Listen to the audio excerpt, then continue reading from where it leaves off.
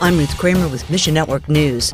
Israel and Lebanon are closer than ever to confirming boundary lines in the Mediterranean Sea. A maritime deal brokered by the United States indicates where each country can explore, drill, and export oil and natural gas. Supporters say the deal provides Israel with security and Lebanon with resources, but critics voice concern about terrorist involvement. Ultimately, Uncharted Ministries works with believers in both countries.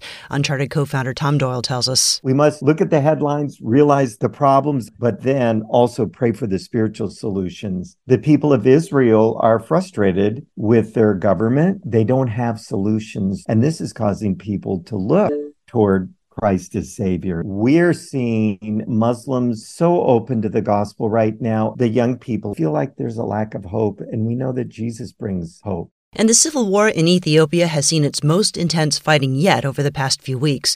The embattled Tigray region faces an assault from the Ethiopian military as well as bordering Eritrea.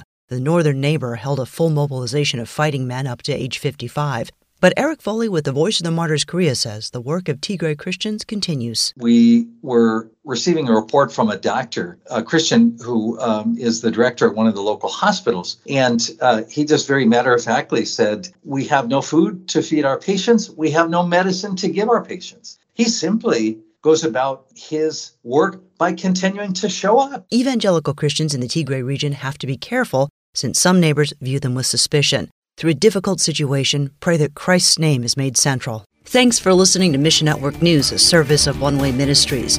We're listener-supported by people just like you.